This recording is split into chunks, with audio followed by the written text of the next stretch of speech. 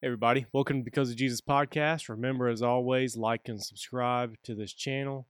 And if you're listening on podcast platforms, be sure to share and subscribe to that as well. And we thank you guys for joining us. And we've been doing this thing for a little while now, but Pastor, you and Austin ended your last podcast with your Super Bowl prediction. You said Cowboys by 20. I was close. That didn't happen. And Austin had 49ers. Yeah. And that almost happened. Probably should have happened. Everybody wish it would have happened, but it didn't happen as well. And I'm still in mourning, but I'm still repping who should have been there. So Okay, we're there. Yeah. But today we're going to jump into the series that you started 2 weeks back called "Come Sit with Me." And a lot of good feedback already, and going to kind of dig into that a little bit. Yeah, it came from what I see really right now going on, and it's hard for ministries and pastors and churches. It's almost two sides, Johnny. You have one side that's going, there is no sin. Just come to our church, and there's no expectation of transformation, which is not really what Christ was calling us to do or become. And then the other side is, that we've been saved and we're the church, and we don't want to be stained by the world. We don't want anything to rub off on us.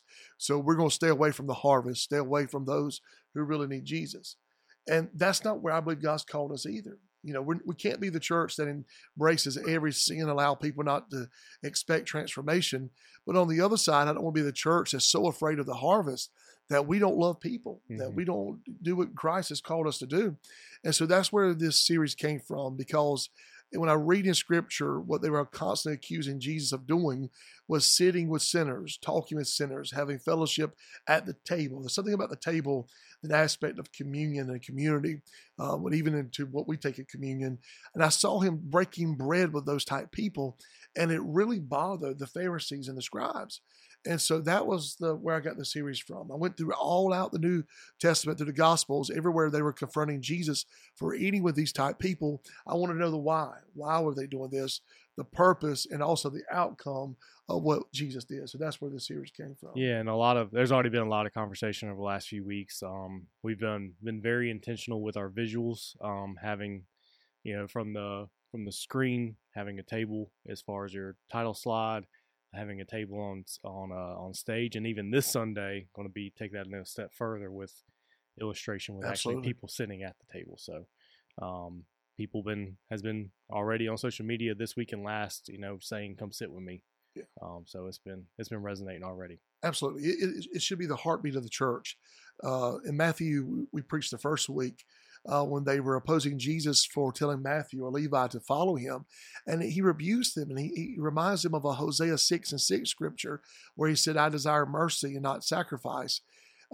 He said, go and learn. He was saying that there is a better way than what you think you are doing. And sometimes in churches, we feel like we have it all figured out. And to me, that's a danger, because that's where we begin to protect things that I don't feel like God wants us to protect.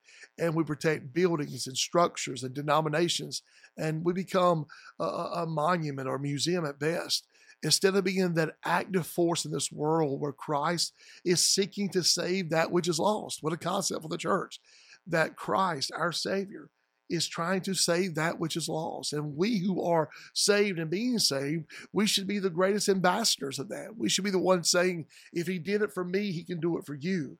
And not being afraid of something rubbing off on us, but with righteous wisdom, standing there in unity, saying that God did this in us. We are the testimony of the handiwork of God. You with me? To me, that's what the church should be. It should really be a hospital. It was a hospital for the people of this community needing redemption and reconciliation back to God. At least that's the way I see the church. Yeah. And we've seen that here over the last several years, people coming to, not only because we preach the word and we're authentic, and because we have should say like this, an authentic Pentecost. It's not for show or anything like that. It's drawing people in. But we've seen that over the last few years, people coming in because we have been a hospital. We have been a place for hurting people to come be healed. Absolutely. without apologizing for it. There was a rumor going around that people say that's a church that anybody can go to. Mm-hmm. Yes, 1,000 times yes, because we're the church. Mm-hmm. We're not the only church. There's a lot of great churches in the PD region, but we're one of those who believe that Jesus still saves. In Luke 15, let me jump there quickly. In Luke 15, there are two things immediately that I see. After they accuse Jesus of eating with the sinners, the scribes and Pharisees accusing. The funny thing about that, it was true. What they were accusing Jesus of doing was absolutely true. Mm-hmm. He was eating with sinners. He was fellowshipping with the lowest of the low. And so, I said this Sunday, when they're accusing you of something because they're trying to degrade you, but what they're accusing you of is absolutely true. Mm-hmm. He didn't hide that. But immediately he begins to tell the parables, probably the most familiar chapter in the Bible, this or Psalms 23. He tells the parables of the lost sheep, the lost coin, and the lost son, which I believe there's another part of the story. You got to remember that his audience was not just the sinners or the tax collectors, but also the audience was the Pharisees, it was the Jews. So when he was telling the story, he begins to tell them about the shepherd leaving the 99 to go after the one. So there's two things immediately that we see in these parables. First of all, that we have a God who's active in pursuing us. We have a God who wants us to come to a place of repentance, that we serve the true God who loves us and who will leave the 99 in good hands and go after that one who is lost. Mm. And then the second thing is when he finds it, he rejoices. He places it on his shoulder, that tender, caring nature of our God. But he rejoices. Throughout this whole chapter, there is joy. Every time something is found, there is joy. When the sheep is found, there is joy. The next parable, when the lady sweeps the house, she finds a coin, she calls her neighbors, and there is joy. When the prodigal comes home, he has a party, and there is joy. Now, Johnny, I think it's one of the lost aspects of the church. When the baptism pool has spider webs in it, something is wrong. You want to know why churches are dying? Because there's no joy, because there's no expectation for salvation. When people are being saved, when children are being saved, when your brother gets saved, your sister gets saved, your son gets saved, there's joy in the house. Mm-hmm. There should be joy. Mm-hmm. My son who was dead is now alive. Should we be quiet about that? Mm-hmm. Should we do the golf clap? Are we afraid of offending somebody? Or do we rejoice? We call the neighbors. If heaven's rejoicing, then why should the church not be rejoicing? Mm-hmm. And so churches that are dry, I want to say, when's the last time somebody got saved in your church? Mm-hmm. When's the last time you invited a lost person and they came to the altar? Now, I'm not trying to preach tradition that it's got to be 3 songs, a sermon, and an altar call. I don't care what it looks like. They could have got saved in the parking lot, mm-hmm. but we still can have joy. They could have got saved in the youth room.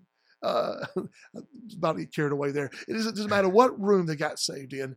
I remember when I got saved at Sherrall, I remember on a Wednesday night that a truck driver passed our church. This is a true story. Came into our sanctuary, opened the back doors, was crying and said, I was driving by the road and I felt the convicting power of God. I am a wayward son of the church. We stopped church because mm-hmm. church was starting at that moment. Yeah. That man came to the altar, confessed his sins, and gave his heart to Christ. Mm-hmm. And we rejoiced. Yeah. We really rejoiced. You with me? Mm-hmm. Any thoughts? Yeah, and most of the time unfortunately, it takes a extravagant moment like that for rejoicing to happen, whether, because all of us get caught up into it sometimes. When we sit back in the crowd and people come to the altar and we may be observers at that time, and the pastor, whoever's up front, says, hey, this person just, received Christ for the first time kind of thing, and everybody claps, but is there real rejoicing happening? You have clapping, and we've seen, in baptism, the same kind of thing happen. Baptism happens and everybody claps and says, yeah, woo. Yeah, but there's a difference between clapping and cheering and rejoicing. Absolutely.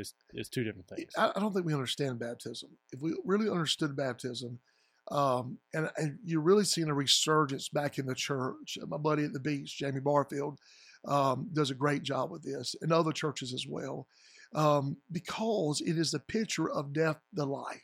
is a picture of that we died in him, Mhm. and we get up from the grave as he did. It's that picture of that inward work. It's an outward sign.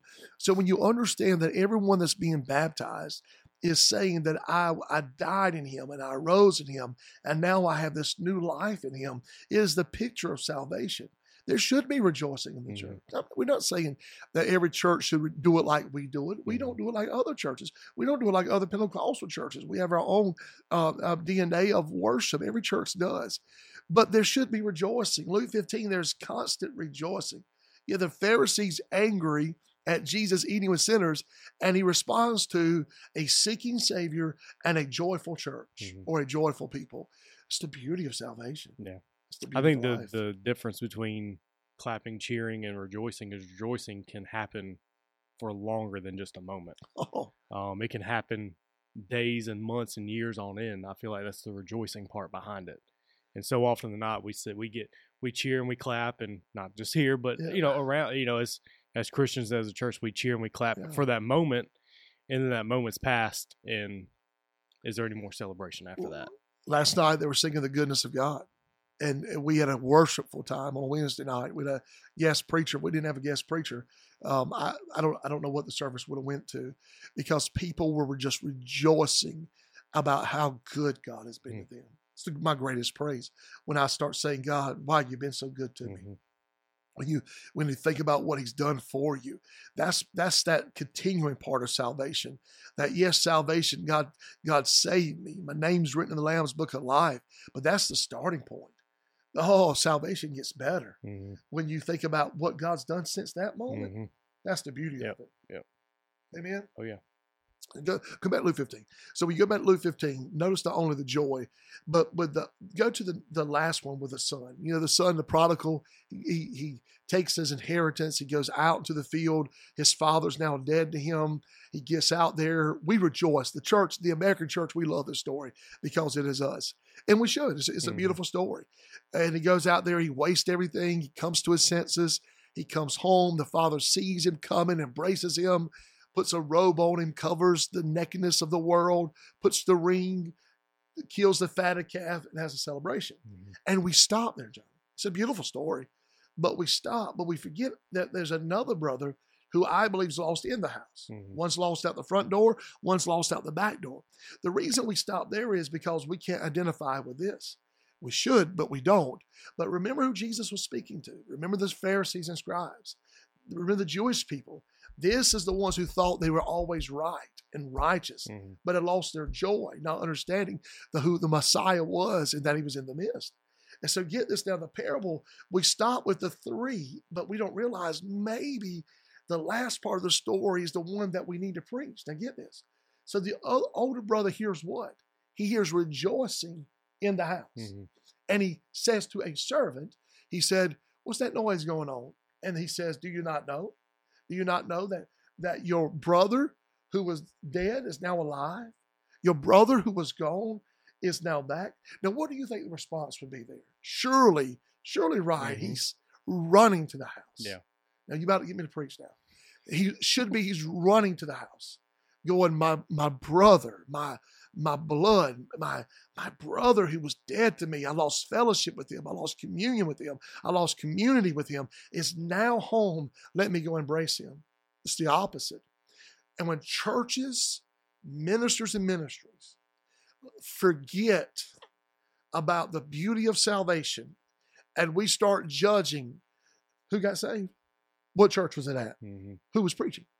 Was it Pentecostal? Was it Lutheran? Was it Southern Baptist or Independent Baptist? What song were they singing? Was it from the Redback? Or was it Words on the Wall? Was it Bethel? Was it Elevation? What was the preacher wearing a tie? Or was he not wearing a tie? Who cares? My brother who was dead is now alive, right? Do they have church on Sunday? Or was it Sunday afternoon? Right? We do all these things, or the new thing now, was he wearing tennis shoes? If he's wearing tennis shoes, he can't be anointed if he's wearing tennis shoes. Instead of the church realizing that salvation was wrought, the wayward son is back. You understand what I'm saying? And he gets mad. Two things here. First of all, you jump in, please, because I'm preaching now, and I don't want to preach. One, he missed the fellowship of what was there. And when we as a people look down at what God is doing and our churches are dry and there's no joy and the baptism pools are dry, full of spider webs because it's been that long since somebody's been baptized, we have forgotten the fact of that when God brings fellows into the ship, how good fellowship can be. Mhm. You with me? Yeah. He should have been rejoicing. And the Father rebukes him and said, we should have been making merry. He was talking about the other side. Yeah. I mean, you see this here? Yeah, it happens because of selfishness. We've done all the right things. If we're that brother, we've done everything right, and we've done everything how we're supposed to do it.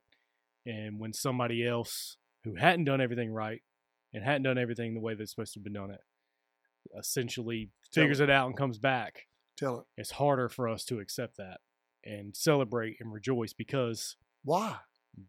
we haven't been rejoiced over because we've been doing everything right. But since they messed up and come back, they get that over. I agree with you, but I ask you, why is our salvation experience still not good? Yeah. Has God not been faithful to us? Or is it that the further we get away from that moment of salvation, the further we get away, we begin to protect things that God doesn't want us to protect.